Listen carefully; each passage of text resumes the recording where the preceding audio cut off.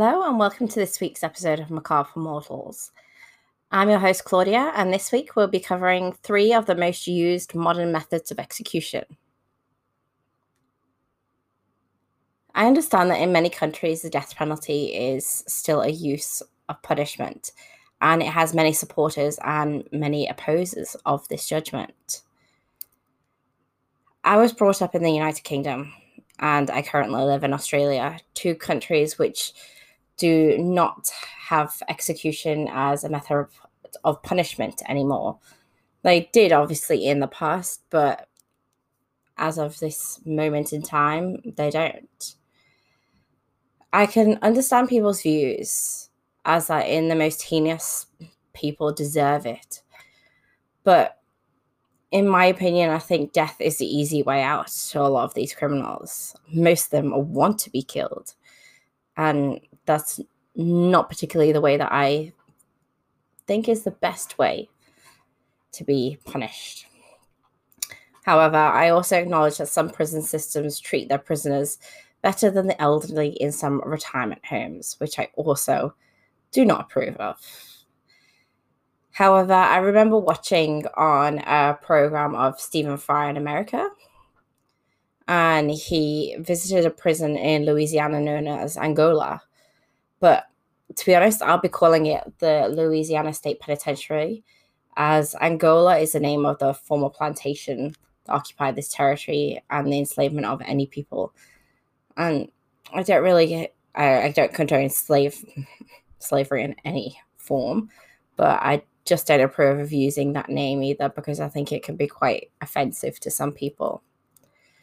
However, the Louisiana State Penitentiary is something that I believe that jails and penitentiaries should actually be loosely modeled off.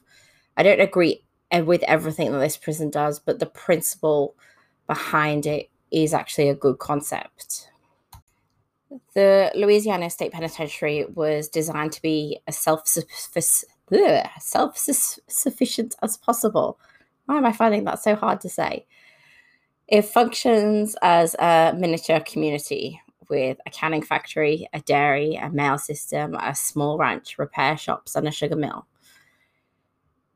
Prisoners raise their food staples and their cash crops. The self-sufficiency was enacted so that taxpayers would spend less money. And this is, I think, the thing that I agree with the most about this, that we shouldn't be paying for people to be held in a prison. I understand there needs to be security and we need to pay prisoner guards, and I don't think this is something that should be privately owned. But at the same time, I believe the taxpayers' money could be better in improving education and also improving looking after the elderly, like making sure that they are actually looked after when they do have to go to a retirement home and not abused. I think these are things which really need to be covered, and every country, I think, has this issue and needs to have this solved. The state of Louisiana considers the Louisiana State Penitentiary to be a multi-security institution. 29% of the prison's beds are designated for maximum security inmates. The inmates live in several housing units scattered across the whole of the grounds. And by the 1990s, air conditioning and heating units had all been installed in the inmates' housing units.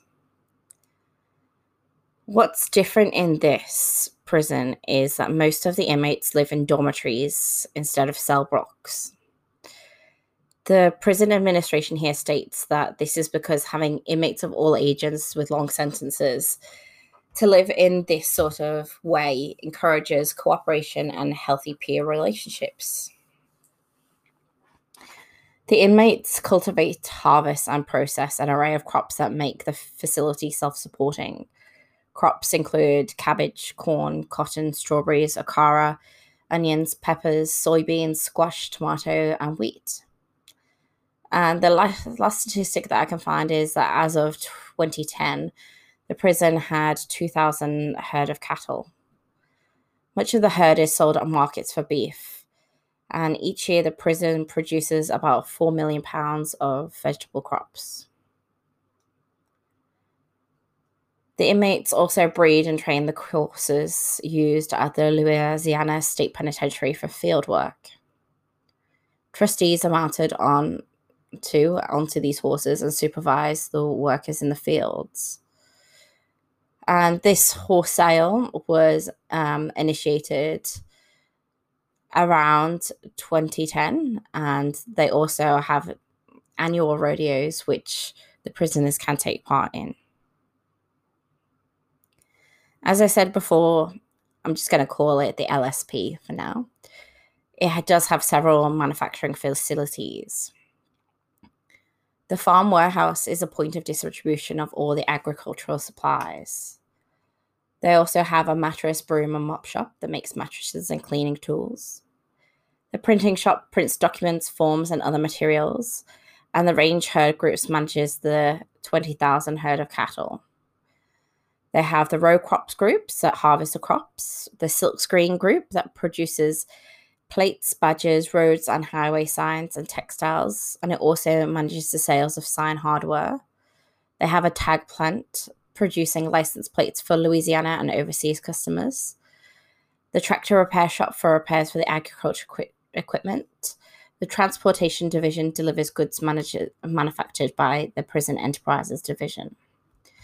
I also saw on the program that I mentioned earlier, Stephen Fry in America, that they actually make wheelchairs and other things to help disabled people and disabled children. And they actually have photos of these. So it gives them a sense of purpose and they can actually see something for the work that they're doing. Like, it's not menial, hard labor, which I think is equally as bad. But I think when you're putting prisoners to work, sometimes, from my opinion and from what I have seen in my field, a lot of the time the communities where crime spirals is because there is poverty and they're not given the time or the money to give themselves these life skills. So I think in this prison, giving them those skills, having them work jobs, having them do things to make themselves feel that they have a bit of respect. I think this is a really good way to manage a prison. This also gives the inmate skills. So the ones who are doing the road and highway signs, the mop and broom shop and making mattresses and cleaning tools, fixing the tractors, it's giving them really good skills. So when they are released, then they can have those skills and have those skills to show people that, look, I can do this. All of these things and being a self-sufficient prison also negates taxpayers' money. And as I said before, it can divert it to a lot more important sectors. Anyway, now I've made my opinion known and sort of given what I believe would be a better way to, redesign our prisons, I think, in every country. I don't think that really there is one country that is actually better than another. I think we're all a bit stuck in which way we should treat prisoners. But now I'll continue on to the content that you're actually listening for.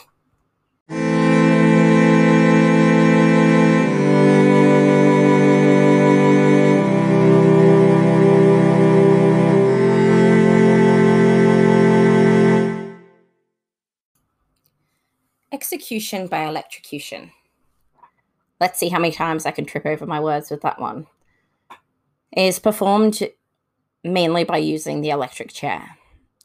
And this is a method of execution originating and almost exclusively used in the United States, in which the condemned person is strapped to a specially built wooden chair and electrocuted through electrodes fastened to their heads and legs.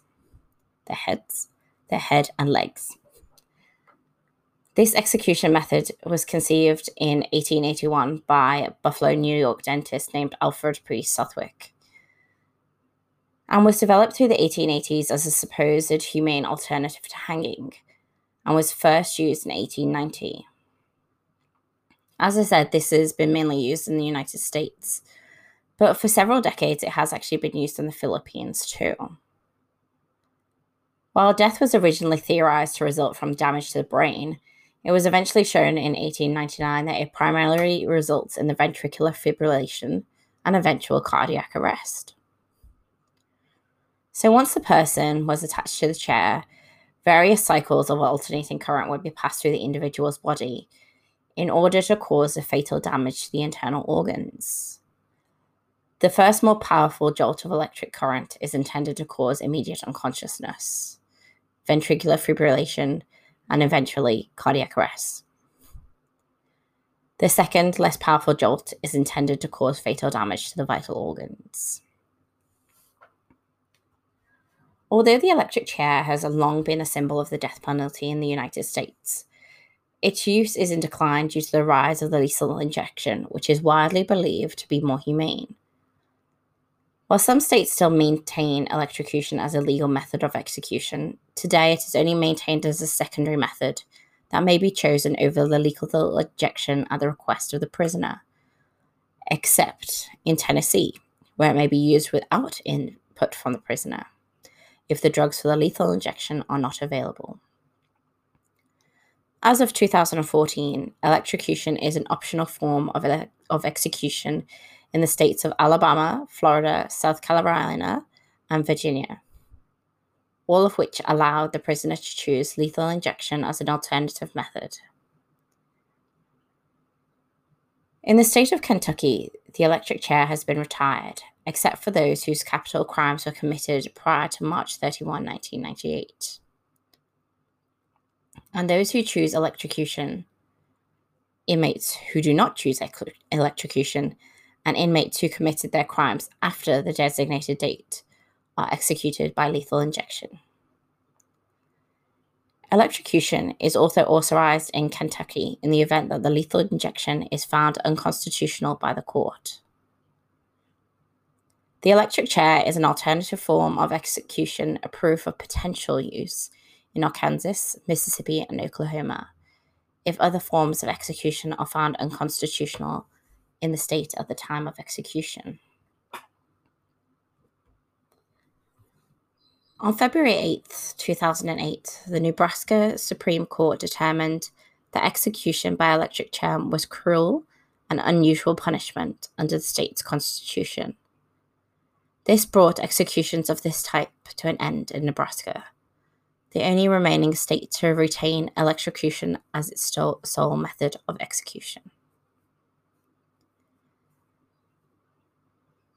After a series of botched hangings in the United States, there was mounting criticism of that form of capital punishment and the death penalty in general. In 1886, newly elected New York State Governor David B. Hill set up a 3-member death penalty commission, which was chaired by the human rights advocate and former Elbridge Thomas Gerry, and included New York lawyer and politician Matthew Hale and Southwick to investigate a more humane means of execution. The commission members surveyed the history of execution and sent out a fact-finding questionnaire to government officials, lawyers, and medical experts all around the state asking for their opinion. A slight majority of respondents recommended hanging over electrocution, with a few instead recommending the abolishment of capital punishment. The commission also contacted electrical experts, including Thomas Houston Electrical's company, Elihu Thomson, and the inventor, Thomas Edison. They also attended electrocutions of dogs by John Fell, who had worked with Southwick in the early 1880s experiments. Fell was conducting further experiments electrocuting anesthetized dissected dogs, trying to discern exactly how the electricity killed a subject. How I don't particularly condone the electrocution of dogs. I understand that animal studies are actually needed sometimes to actually see how things work. In 1888, the Commission recommended electrocution using Southwick's electric chair idea, with metal conductors attached to the condemned person's head and feet.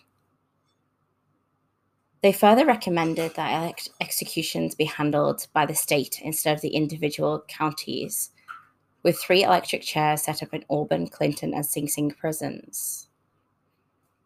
A bill following these recommendations passed in the legislature and was signed by Governor Hill on the 4th of June, 1888, set to go into effect on January 1st, 1889. The first person in line to die under New York's new electrocution law was Joseph Capello, convicted for beating his neighbor to death with a sled stake, but his sentence was commuted to life imprisonment. The next person scheduled to be executed was William Kemmler, convicted of murdering his wife with a hatchet. An appeal of Kemmler's behalf was made to the New York Court of Appeals on the grounds that the use of electricity as a means of execution constituted a cruel and unusual punishment, and was thus contrary to the constitutions of the United States and the state of New York. On December 30th, 1889, the writ of habeas corpus sworn out of Kemmler's behalf was denied by the court, which Judge Dwight, writing in a lengthy ruling, "We have no doubt that the legislature of this state should undertake to prescribe for any offence against its laws the punishment of burning at the stake, breaking at the wheel, etc. It would be the duty of the courts to pronounce upon such an attempt the condemnation of the Constitution. The question now to be answered is whether the legislative act here assailed is subject to the same condemnation. Certainly, it is not so on its face, for although the mode of death described as conceded to be unusual, there is no common knowledge or consent that is cruel. It is a question of the fact whether the electric current of sufficient intensity and skillfully applied will produce death without unnecessary suffering." Kemmler was executed in New York's Auburn prison on August 6, 1890. The state electrician was Edwin F. Davis. The first 17-second passage of 1,000 volts of AC of current through Kemmler caused unconsciousness, but failed to stop his heart and breathing. Attending physicians Edward Charles Spitzker and Carlos F. McDonald came forward to examine Kemmler. After confirming Kemmler was still alive, Spitzker reportedly called out, "Have the current turned on again. Quick, no delay." The generator needed time to recharge, however. In the second attempt, Kemmler received a 2,000-volt AC shock. Blood vessels under the skin ruptured and bled, and the areas around the electrodes singed. The entire execution took about 8 minutes. George Westinghouse later commented that they would have done better using an axe, and a witnessing reporter claimed that it was an awful spectacle, far worse than a hanging. A number of states still allow the condemned person to choose between electrocution and lethal injection, with the most recent U.S. electrocution taking place in February 2020 in Tennessee. After 1966, electrocution ceased for a time in the United States, but the methods continued in the Philippines. A well-publicized triple execution took in May of 1972, where Jaime Jose, Basilio Pinder, and Edgardo Aquino were electrocuted for the 1967 abduction and gang rape of the young actress Maggie de la Riviera. The last electric chair execution in the Philippines was in 1976. After the 1986 abolition of the death penalty, executions resumed during the Fidelio Ramos administration, this time utilizing lethal injection until about the year 2000. Electrocution, even though it has been said that it is more humane. I think it's one of the methods that I think I would fear most. And I remember watching a program, I cannot remember which one it was, as a child, and viewing the electric chair. And I remember thinking how terrifying it absolutely was. But I suppose it's a lot more humane than hanging that could be botched so easily.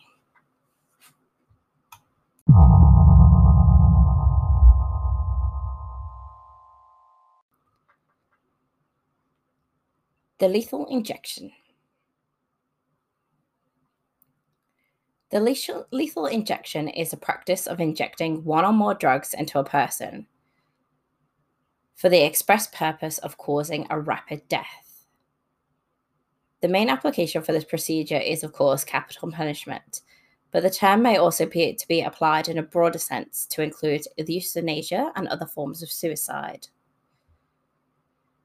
The drugs cause the person to become unconscious, stop their breathing, and causes a heart arrhythmia in that order.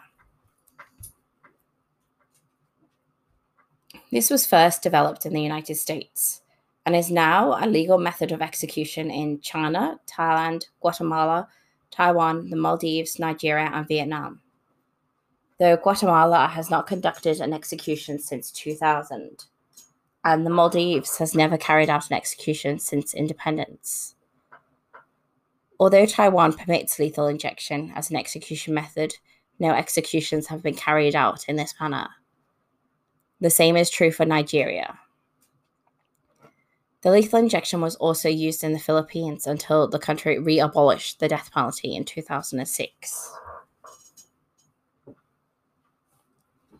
Lethal injection gained popularity in the late 20th century as a form of execution intended to supplement the others, notably electrocution, gas inhalation, hanging, and firing squad, that were considered to be less humane, and is now the most common form of lethal execution in the United States. The lethal injection was proposed on the 17th of January 1888 by Julius Montblair, a New York doctor who practiced it as it being cheaper than hanging. Blair's idea was never used due to a series of boxed executions and the eventual rise of the public disapproval in electrocutions. Lethal injections were first used by Nazi Germany to execute prisoners of war during World War II. Nazi Germany developed the Action T4 euthanasia program as one of its methods of disposing a lebenswertes Leben, life unworthy of life.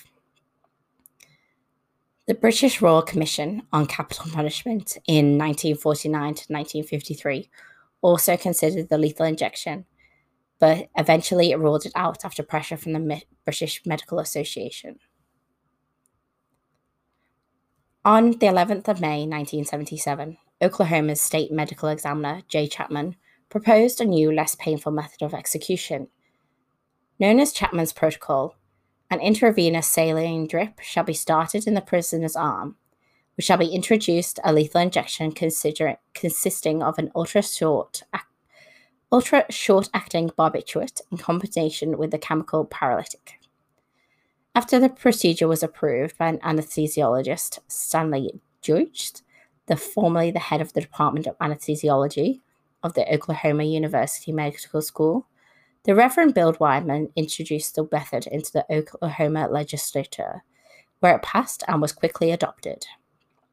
This can be seen under Title 22, Section 1014A. Since then, until 2004, 37 of the 38 states using capital punishment introduced the lethal injection statutes. On the 29th of August 1977, Texas adopted the new method of execution, switching to lethal injection from electrocution. And on the 7th of December 1982, Texas became the first U.S. state and territory in the world to use the lethal injection to carry out capital punishment for the execution of Charles Brooks, Jr. If any of you have ever listened to Crime in Sports, you will know that anybody with a sort of junior or senior at the end of theirs. The guys, I think it's James Petrogallo and Jimmy Wisman, they say that the junior always seems to give them a little bit of a worry because it seems to be people who can commit crimes, but maybe that is just a broad generalization by those guys. The People's Republic of China began using this method in 1987, Guatemala in 1986, the Philippines in 1999, Thailand in 2003, and Taiwan in 2005. Vietnam first used this method in 2013. The Philippines abolished the death penalty in 2006, with their last execution being in 2000.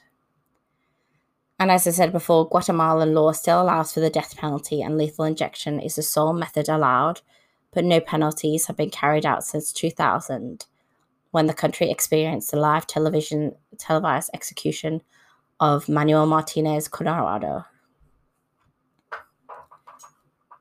The export of drugs to be used for lethal injection was banned by the European Union in 2011, together with other items under the EU torture regulation. Since then, pentobarbital followed by thiopental is all included in the European Union's ban. By the early 2014, a number of botched executions involving lethal injections and a rising shortage of suitable drugs had some US states reconsidering the lethal injection as a form of execution.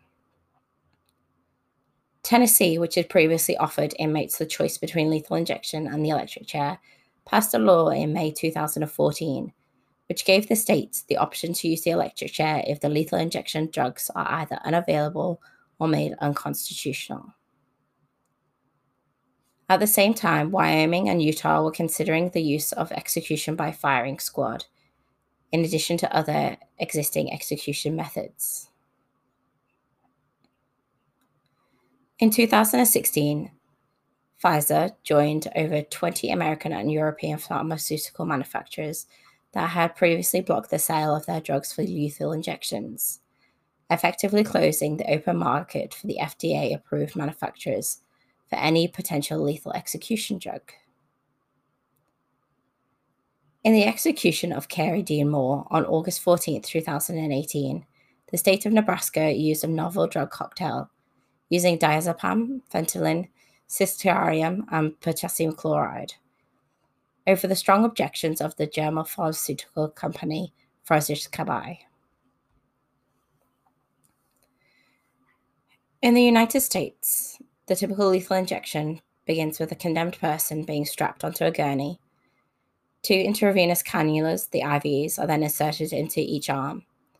Only one is necessary to carry out the execution. The other is reserved as a backup in the event of the primary line fails.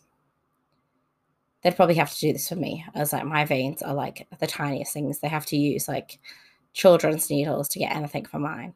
And I'm terrible. Absolutely terrible. A line leading from the IV line in the adjacent room is attached to the prisoner's IV and secured, so that line does not snap during the injections.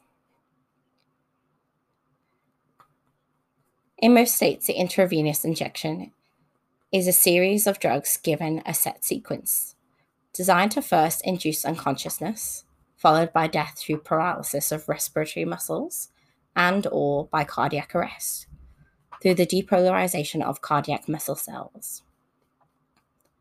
The execution of the condemned in most states involves 3 separate injections, all in this sequential order.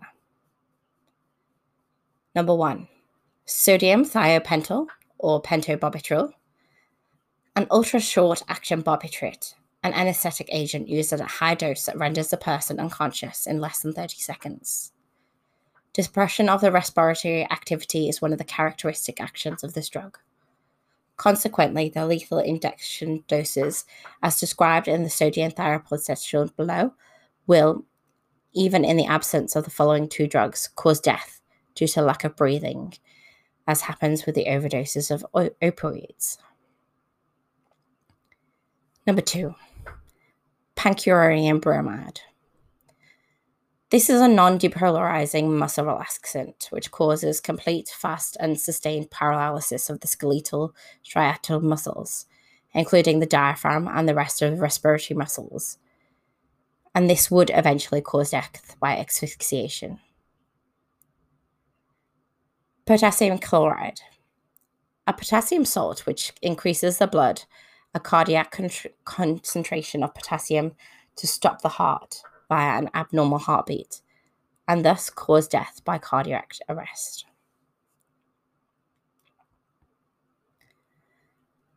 The drugs are not mixed externally because that can cause them to precipitate.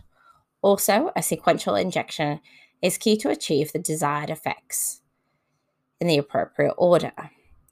Administration of the pentobarbital essentially renders the person unconscious, and the infusion of the pancuronium bromide induces complete paralysis, including that of the lungs and diaphragm, rendering the person unable to breathe.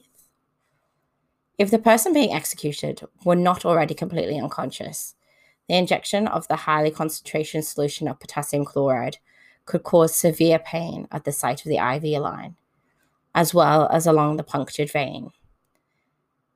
But it interrupts the electrical activity of the heart muscle and causes it to start beating, bringing about the death of the person being executed. The intravenous tubing leads to a room next to the execution chamber, usually separated from the condemned by a curtain or wall. Typically, a prison employee trained in veniculopuncture inserts the needle, while a second prison employee orders, prepares, and loads the drug into the lethal injection syringes. 2 other staff members take each of the 3 syringes and secure them into the IVs. After the curtain is opened, allowing the witnesses to see inside the chamber, the condemned person is then permitted to make a final statement. Following this, the warden signals that the execution may commence, and the executioners, either the prison staff or private citizens, depending on the jurisdiction, then manually inject the 3 drugs in sequence. During the execution, the condemned's cardiac rhythm is monitored. Death is pronounced after cardiac activity stops. Death usually occurs within 7 minutes, although due to complications in finding a suitable vein, the whole procedure can take up to 2 hours, as was the case of Christopher Newton on the 24th of May 2007. According to the state law, if a physician's participation in the execution is prohibited for reasons of medical ethics, then the death ruling can be made by the state's medical examiner office. After the confirmation of the death has occurred, the coroner signs the condemned's death certificates. Just like to point out, as you could hear with that it's prison staff who actually put the lethal injection into the condemned's eye, like their vein, the IV in. Also that either citizens or prison employees will actually administer the drugs as well. This is because of the Hippocratic Oath which doctors take to do no harm, and they would clearly be doing harm with this. So a few states would actually say that no physician is allowed to participate at all, so they're not even allowed to pronounce death. So that's where the state's medical examiner's office would do that. But otherwise, there are absolutely no doctors that take part in this, which is something when I found this out originally a few years ago, I found a bit shocking that it's actually prisoners who do it, but then I couldn't put myself in the position of being a doctor and having to do this at the same time, because it is going against everything that you were taught to do to save someone's life.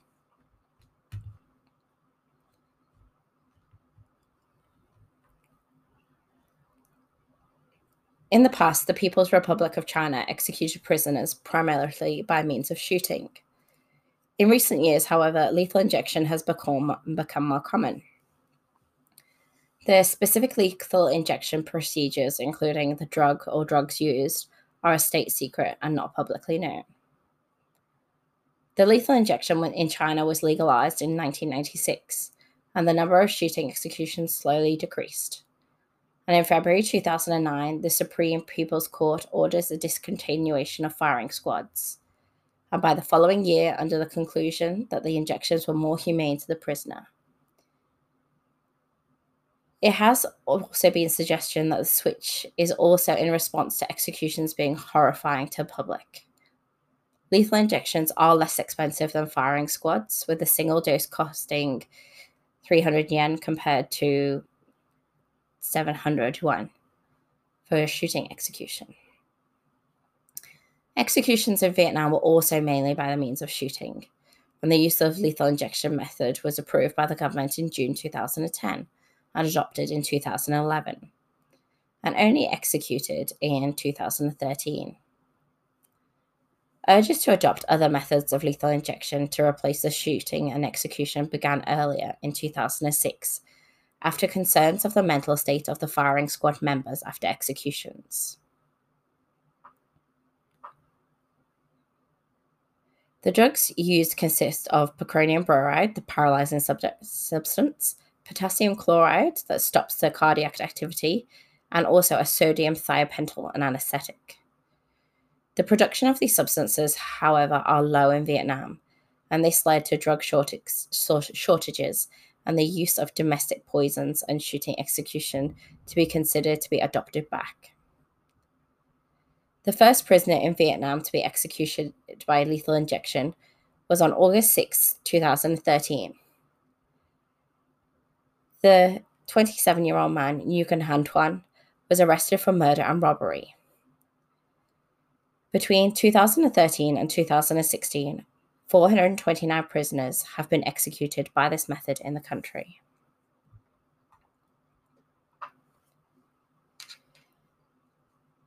The American Medical Association, the AMA, believes that physicians' opinion on capital punishment is a personal decision. Since the AMA is founded on preserving life, they argue that a doctor should not be a participant in executions in any professional capacity, with the exception of certifying death, provided that the condemned has been declared dead by another person, and relieving the acute suffering of the condemned person while awaiting execution.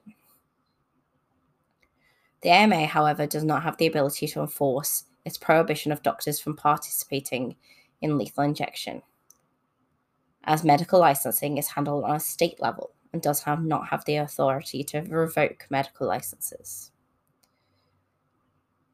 But as I said earlier, typically most states do not require that physicians administer the drugs for lethal injections. But most states do require doctors, nurses, paramedics to prepare the substances before their application and to attest the inmate's death after it.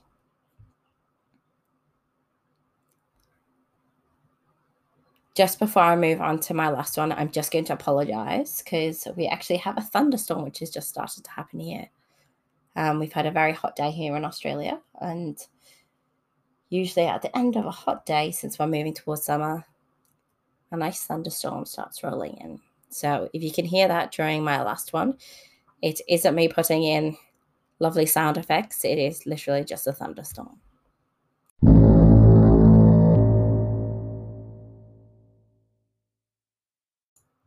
Lastly, I'll be covering death by firing squad. Execution by firing squad in the past has sometimes been called fusillading, from the French fusil or rifle. It is a method of capital punishment particularly common in the military and in times of war. Execution by shooting is a fairly old practice, and some reason for its use are that firearms are usually readily available, and a gunshot to a vital organ such as the brain or heart will most often kill relatively quickly. Execution by firing squad is the capital punishment method used in Indonesia.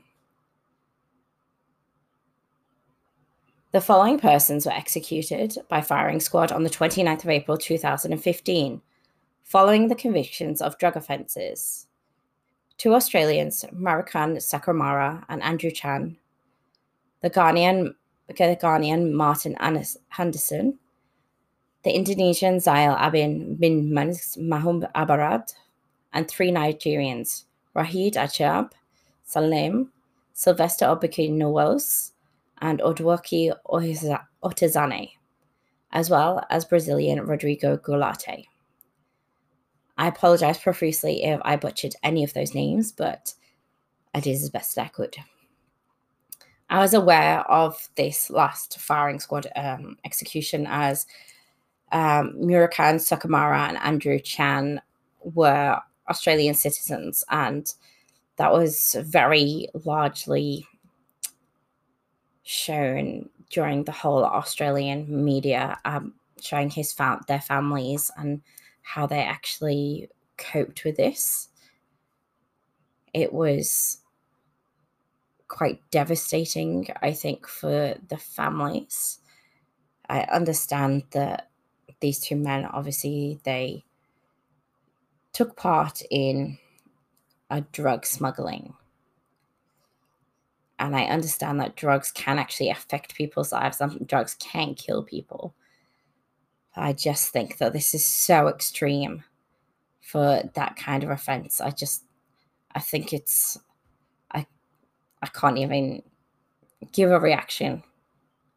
I just don't think it's an appropriate punishment at all. In 2006, Fabianus Tibero, Dominicus de Salva, and Marianus Rua were executed.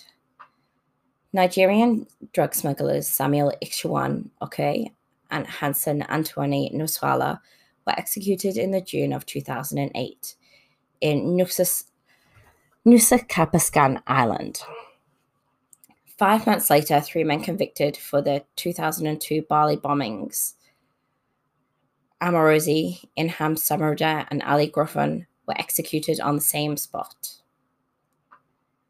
And in January 2013, a 56-year-old British woman, Lindsay Salford, was sentenced to execution by firing squad for importing a large amount of cocaine. She lost her appeal against her sentence in April 2013. While on 18th of January 2015, under the new leaderships of Yoko Widodo, 6 people who were convicted of producing and smuggling drugs into Indonesia, who may have been sentenced to death, were executed in Nusa Kambangan Penitentiary shortly after midnight. Execution by firing squad in the United Kingdom was limited to times of war, armed insurrection, and in the military, although now it is now outlawed in all circumstances, along with other forms of capital punishment. However, during this time, the Tower of London was used. It's been used for a lot of things, but the Tower of London was used during both World Wars for these executions. During World War I, 11 captured German spies were shot between 1914 and 1916, 9 on the Tower's rifle range and 2 in the Tower's ditch. All of these spies were buried in East London Cemetery in Plaistow, London. On the 15th of August 1941, German Corporal Joseph Jacobs was shot for espionage during World War II, and he was the last person to be executed at the Tower.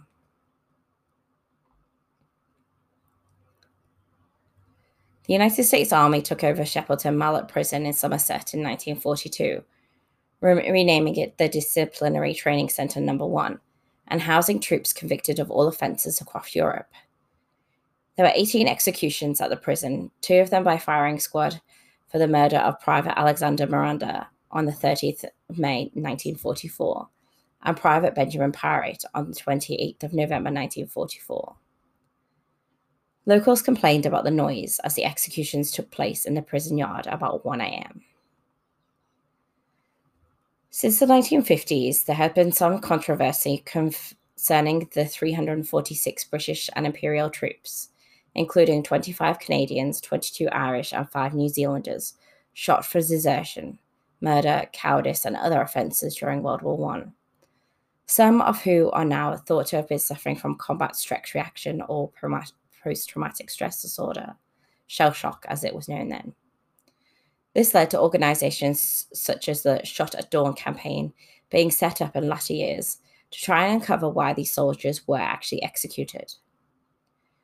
The Shot at Dawn Memorial was erected at Staffordshire to honour these soldiers, and in 2006 it was announced that 306 of these soldiers would receive posthumous pardons. In the American Civil War, 433 of 573 men executed were shot by firing squad. And in 1913, Adriza Mrkovich became the first and only inmate in Nevada to be executed by shooting, after the warden of the Nevada State Prison could not find 5 men to form a firing squad. A shooting machine was built to carry out Mrkovich's execution.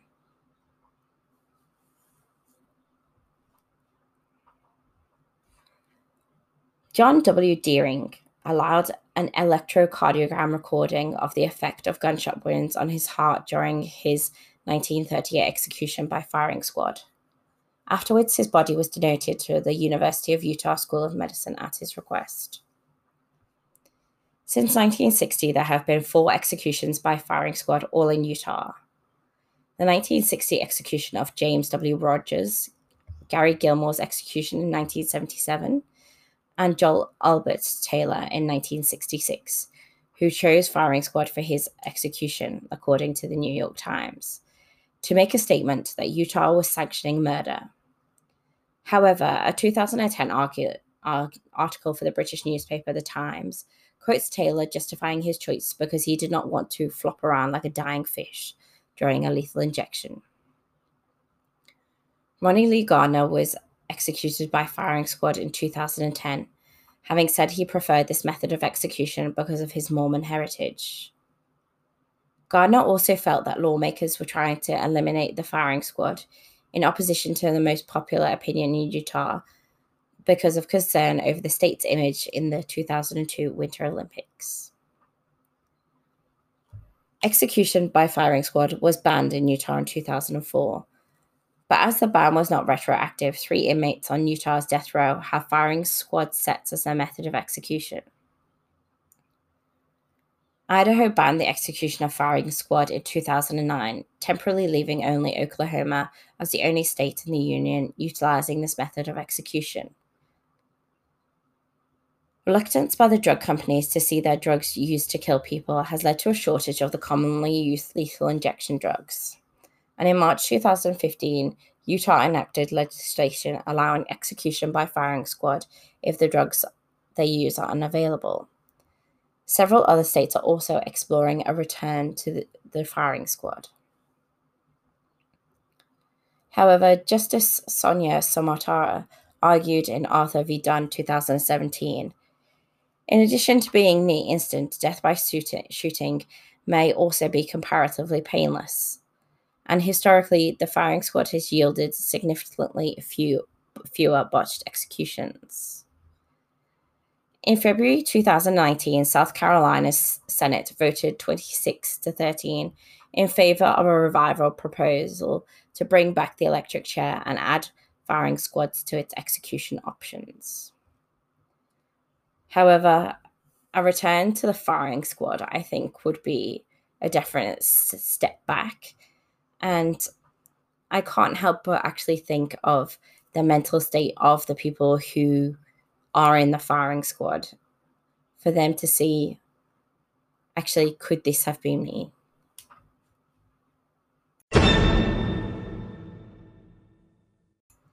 My sources this week are Wikipedia, the program Stephen Fry in America, Execution by Country, Arthur v. Dunn 2017, and History of Execution.